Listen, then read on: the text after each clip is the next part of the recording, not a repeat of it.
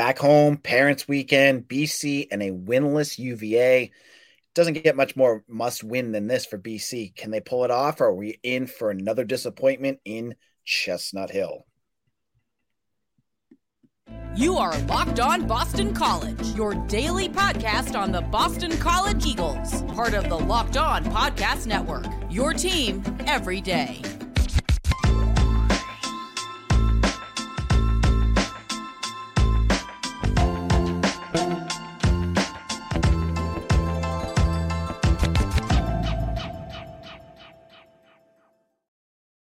Hello, welcome. Happy Friday, everyone. This is Locked On BC. If you're listening on YouTube, it's Thursday, and thank you for joining us live.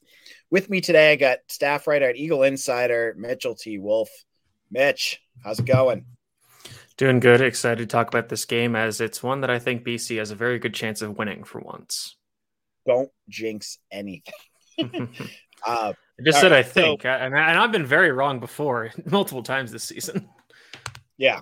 I don't even want people to go back and look at our NIU predictions because that was ugly. But we're looking at two teams, a combined 1-7 on the season. Definitely two of the lower teams in the ACC, but one team's going to have to go out and win this thing. We're going to do this our usual Friday format. Mitch and I are going to go over what BC wins this game if they do what, UVA wins if what happens, predictions, and then our 3 FanDuel picks of the week. And we'll get into that in our final segment. So, Mitch, let's kick this off. What does BC have to do? What will happen? Let me try that again. BC wins this game if what happens? They need to run the ball. And you mentioned that it's going to be a rainy game. I think that is good for BC because Virginia's run defense is one of the worst in the nation. And, BC's run defense is obviously, not the 85 Bears or anything, but if you look at UVA's run defense statistics, they are 111th in rushing yards allowed per game. They are 126th in rushing EPA per play, and they allow a 51.7% rushing success rate, which is 129th in the country. Additionally, according to PFF, as a unit, they are dead last in run defense at 51.2. They're 133rd. And BC has been able to run the ball pretty effectively so far this season. Obviously, the game got out of hand quickly against Louisville, but they've been able to run the ball against other opponents pretty well.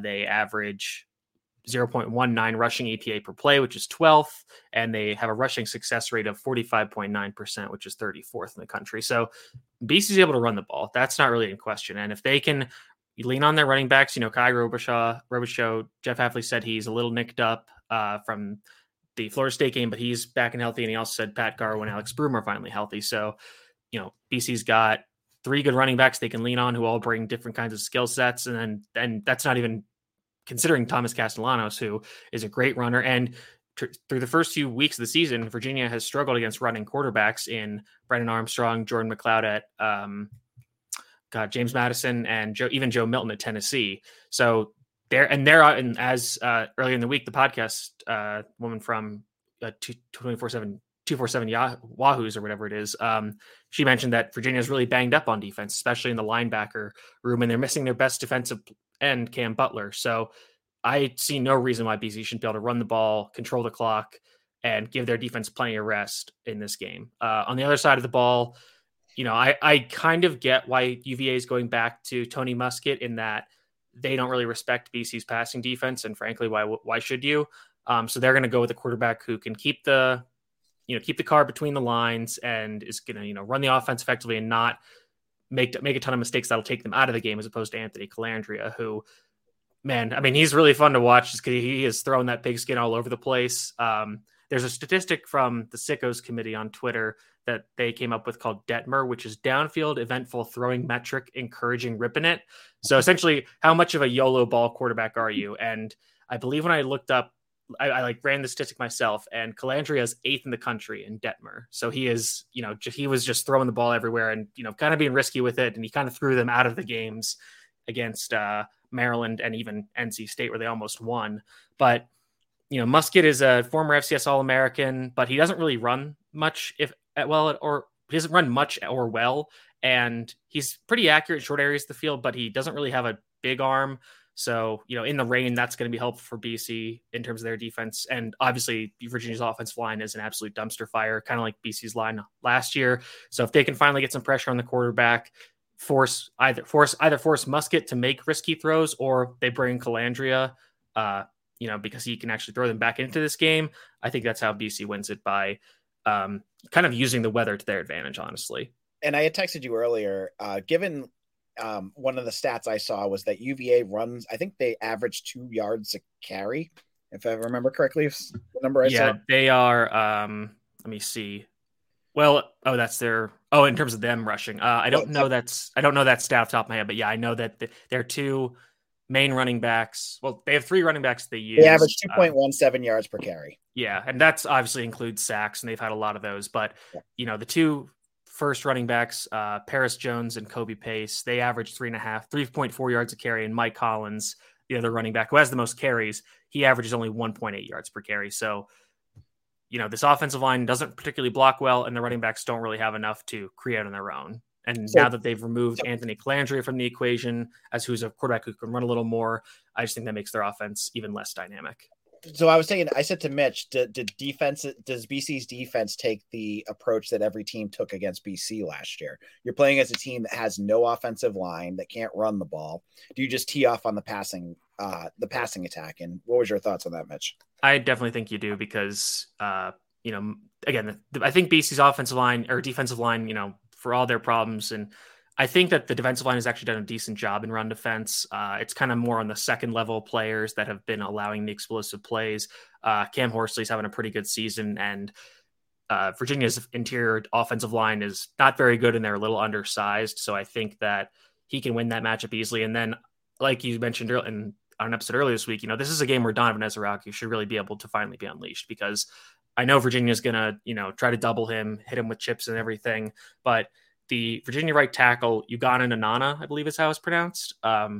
He is performing a lot worse than any of BC's offensive line was last year. I looked it up. His PFF passing grade is 24.9, which is 8th in the country among FBS offensive tackles who have played, I think, at least 100 snaps.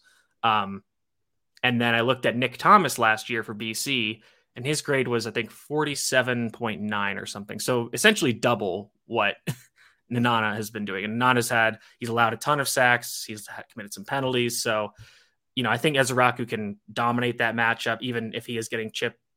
But it also helps that this quarterback is not one who's going to be able to move around enough to evade these pass rushers. So they don't really have to worry about using what Hafley calls cage rush, where they, slow it down and just try to slowly condense the pocket and not let the quarterback escape. They don't need to worry about that this week. So they can just go after the quarterback and even not really worry about the run game, because again, I think they've hit a few explosives here and there with Paris Jones, who's he's a much smaller back who has some good speed. But again, I think BC's defensive line can perform well enough. It's kind of just not then on the linebackers to make enough plays to prevent explosives from happening.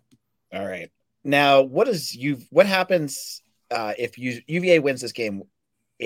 What happens? I think you have to have, some of BC's boogeymen show up again. You have to, if BC tries throwing the ball, if they have a ton of drops again. And I think I told you this, that Castellanos has suffered the most drops of any quarterback in the FBS and the third most of any quarterback in NCAA college football. And it's third most because the first 2 guys are tied with 16. Castellanos has 15. So that's been a huge problem. If the penalty issues pop up again, and, I know there were some very badly timed penalties against Louisville, but I think BC only committed 7 for 60, which I said going into that week, I was like, if they can do that, I'm not going to be upset, because, that's a decently average number of penalties. So if drops are a problem, if penalties are a problem, if, I think those are realistic things that happen. If the defense can't get off the field. Yeah. If the pass defense, if the guys, they're, just, messing up their assignments. If, again, I don't really think Musket can hit those deep passes. And additionally, I think you talked about this with Jacqueline, that, Virginia really only uses 2 receivers. They have Malik Washington and Malachi Fields. They have 69.4% of the team's targets and the same number of receptions. So Washington has 41, Fields has 38. The next closest guy has 6 targets. So they're really the only 2 things that's going well for this offense. So BC needs to find ways to double team those receivers.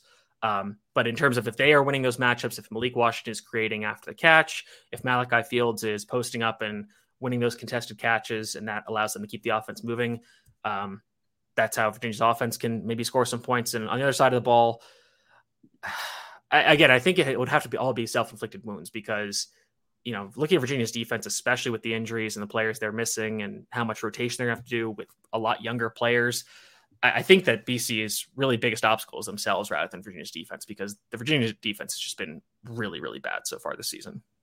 All right. In a moment, Mitch and I are going to give our predictions. You're not going to want to hear. You're going to want to hear this. I think both of us are going to go in a little different directions. So I want to tell you about Nutrafol. Now, you don't have to choose between better hair growth and your health. Nutrafol provides a whole body health approach for men that promotes healthier hair. No drugs, no compromises, just better hair. Nutrafol is the #1 dermatologist recommended hair growth supplement, clinically shown to improve your hair growth, visible thickness, and visible scalp coverage. So it supports healthy hair growth by targeting root causes of thinning, such as stress hormones, environment, nutrition, lifestyle, and metabolism through whole body health. And it works. In a clinical study, 84% of men showed improvement in their hair after 6 months taking Nutrafol men's hair growth supplements. So take the first step to visibly thicker, healthier hair. For a limited time, Nutrafol is offering our listeners $10 off your first month subscription and free shipping when you go to Nutrafol.com/men and enter the promo code LOCKEDONCollege. Find out why 4,000 healthcare professionals recommend Nutrafol for healthier hair. Nutrafol.com/men. That's spelled Nutrafol.com/men and enter promo code LOCKEDONCollege. That's Nutrafol.com/men, promo code LOCKEDONCollege. Locked On BC, AJ Black here, and it is time to start giving out our predictions. And I think one of us has a spicier take than the other, so I'm going to go first, and I'm going to save the spicy take for Mitch for second. I have been bit over and over since I've had this podcast. We're going on 3 years now, and BC has bit me all seemingly nonstop whenever I feel confident that BC is going to win this game comfortably. Under Jeff Hafley, he has, other than maybe the Colgate game, and there might be another one, maybe Georgia Tech in 2020, it feels like BC has never put away a team. They're always battling with them. It's always back and forth. And given what I've seen this year between the drops, the penalties, the defensive issues, and God knows what else is going to show up in this game. Weather, maybe they have fumble problems. Who knows? They haven't had it yet, but who knows? I think this game is going to be closer than people expect. I'm still confident that BC has more explosive players than UVA. I think that Thomas Castellanos really is the difference maker in this game because I think he's the best player on the two teams, and he's the difference maker. So I'm going to have the defense struggling. I'm going to say that UVA is going to have their way. They're going to be able to move the ball effectively, but I'm going to think it's a high-scoring game. I'm going to go something like 35-31 Boston College, and I think that makes them covering, which I didn't think I was going to go that route, but 35-31 BC. So like you said, I'll go a little spicier. Based on everything I've seen watching Virginia, and I watched their first 4 games, and I actually had access to the All-22 for their defense against Tennessee, which was interesting. They have gotten a lot better since week 1. They have gotten better every week, I would argue. They are still a really bad team. They just do not have the talent at multiple positions on both sides of the ball, especially the offensive line, and now that they're really banged up on the defensive side of the ball. The other issue for me is that Castellanos is getting better every week. Like we said, he had one of the best games among any offensive player in the Hafley era, and frankly, just any player on either side of the ball. He was awesome against Louisville, just had the drops issue. If he could, and he's gotten better every week as well. If he continues that, this is the worst defense he's played all year. Maybe, I would say it's comparable to Holy Cross.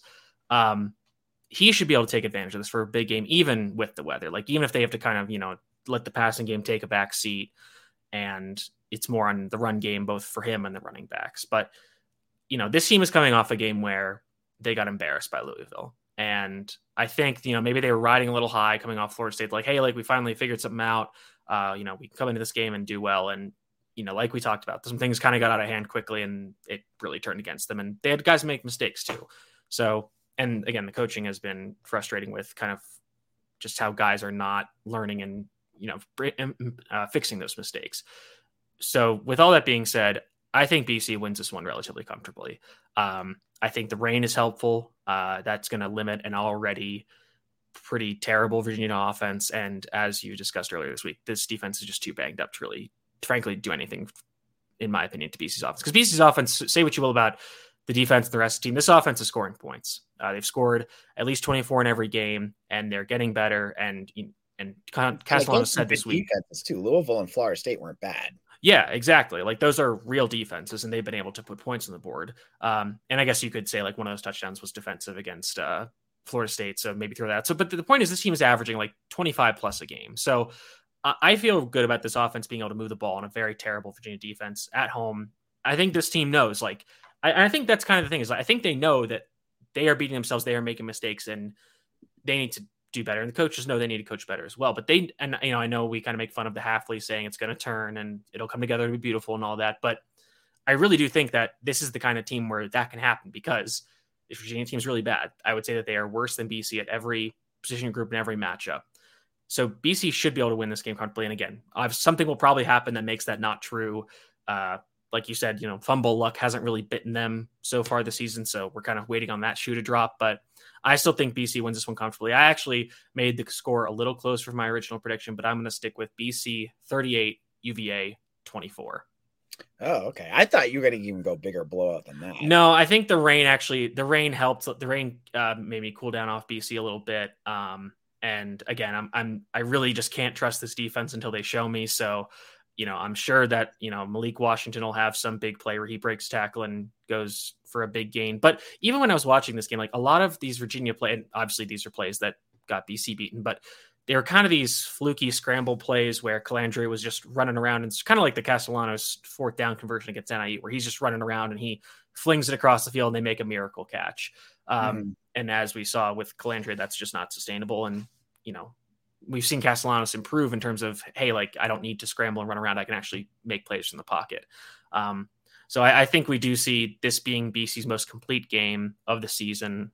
And, it could end up at the end of the year being their most complete game of the season as well. So, yeah, I'm going to stick with BC 38, UVA 24.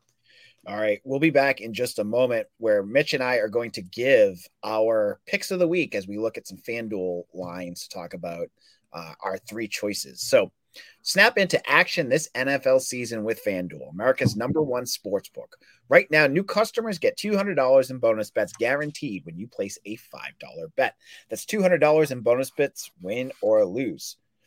If you've been thinking about joining FanDuel, there's no better time to get in on the action. The app is so easy to use. There's a wide range of betting options, including spreads, player props, over-unders, and more. I know Mitch has always been going with that Iowa or Iowa State over-under. Maybe you want to follow on that as well, and you can do that all on FanDuel. So visit FanDuel.com/lockedon and kick off the NFL season. FanDuel, the official partner of the NFL. Locked On BC, AJ Black, here from Eagle Insider. I'm the host. And if you have not signed up for Eagle Insider, I've been saying this all week, we're starting hockey coverage. I know there's a lot of puckheads out there in the BC world.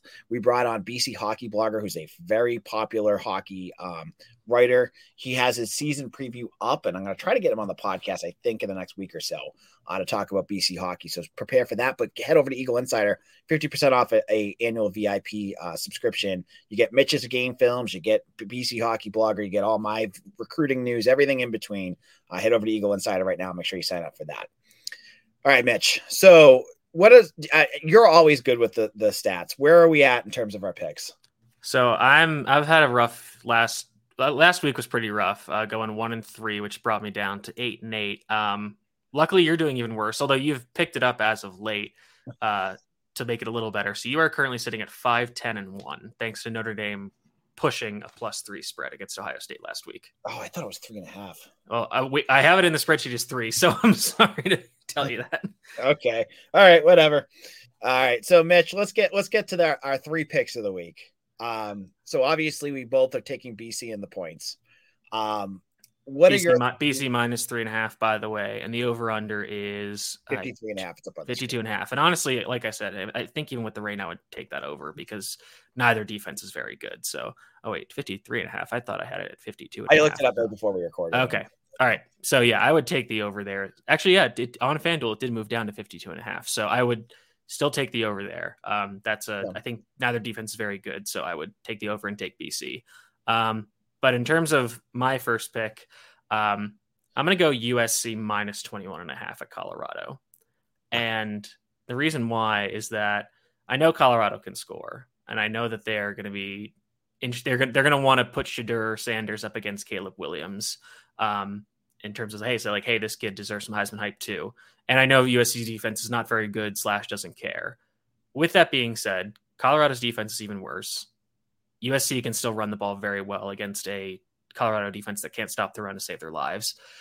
And we've seen that the rest of the teams in the Pac-12, and I think the rest of the teams in the country, wants to take every opportunity they can to stick it to Colorado for being relatively mouthy. We saw the clip from that cinematic recap that Oregon put out where Deion's son Shiloh was talking a whole mess of crap to Oregon about being so little and then promptly getting his butt ran over. So I think you're going to see every team give Colorado their best shot.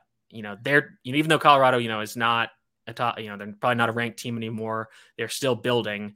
The way that this season is played out narrative wise, other teams are going to want to destroy them and embarrass them. So, and I think that you've got a lot of guys that, might know each other from previous schools or kind of just being from the West Coast. So I think USC wins, even though their defense is bad, and I would not be shocked if Colorado backdoors this, but I think USC wins by at least 30, and they're going to embarrass Colorado.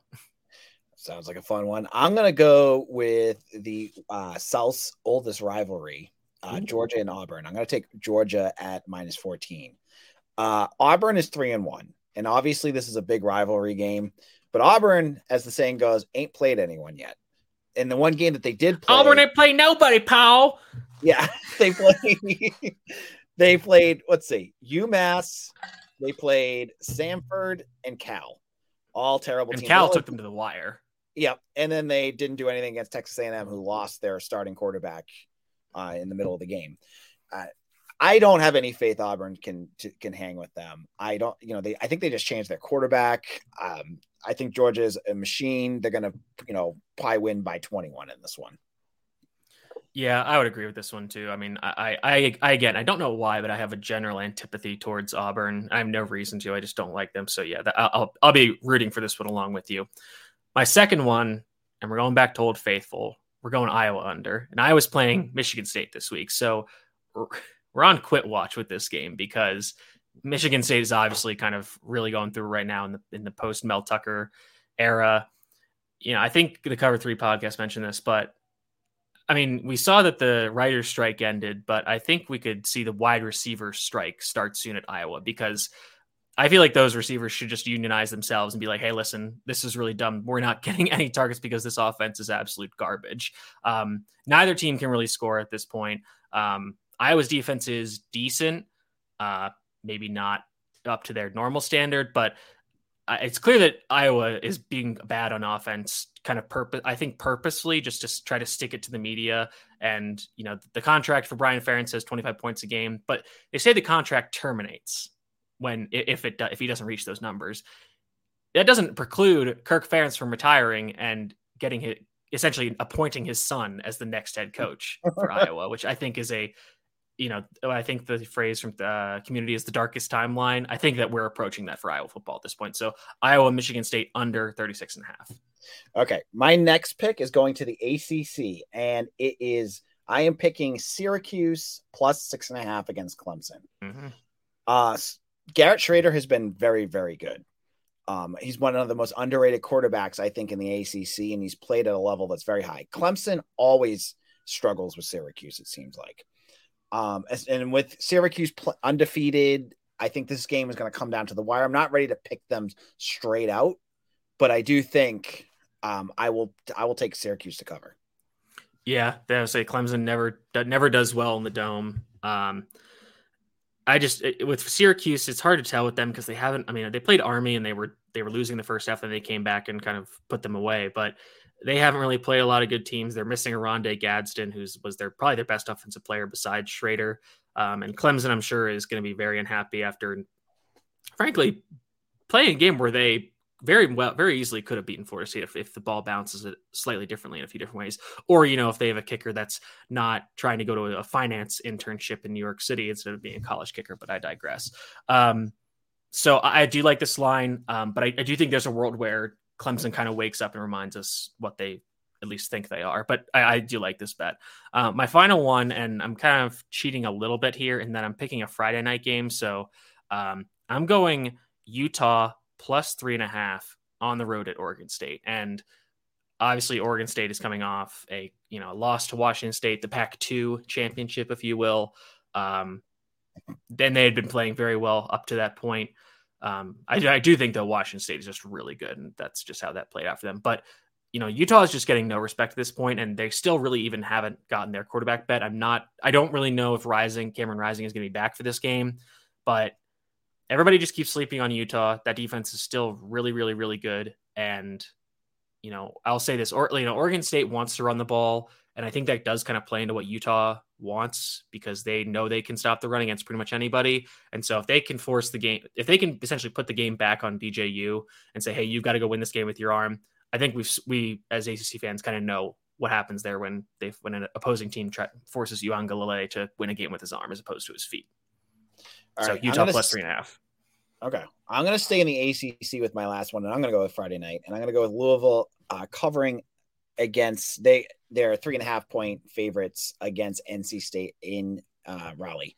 And the reason I'm picking this, I look at the statistics. I look at what as NC State did last week, where they went wire to wire with UVA and almost lost that game. I saw what Louisville can be. I look at NC State's defense, and it's not good. They are in points 100.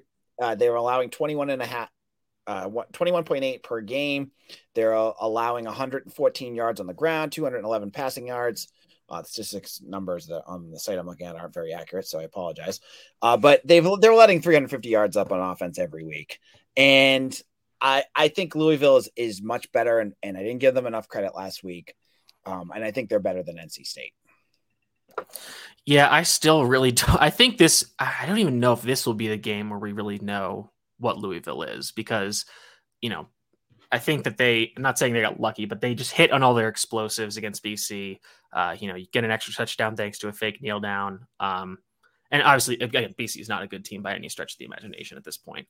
So, I still don't really know where we are with Louisville. NC State is, like you said, kind of a weird team by their standards. They've obviously won most of their games, but the offense isn't really clicking despite the reuniting of Robert Anaya and Brennan Armstrong. I think they just lost their leading running back. He is no longer on the team or something. And I think they also are banged up on defense. So I think this is going to be a very interesting game to watch and be very telling for just how the rest of the ACC season will develop. All right, that wraps things up. We'll be back on Sunday night. We'll be recording on YouTube. Monday morning, if you are on a podcast feed. Mitch, where can people find your work? You can find me at Mitchell T. Wolfe, WOLFE on Twitter.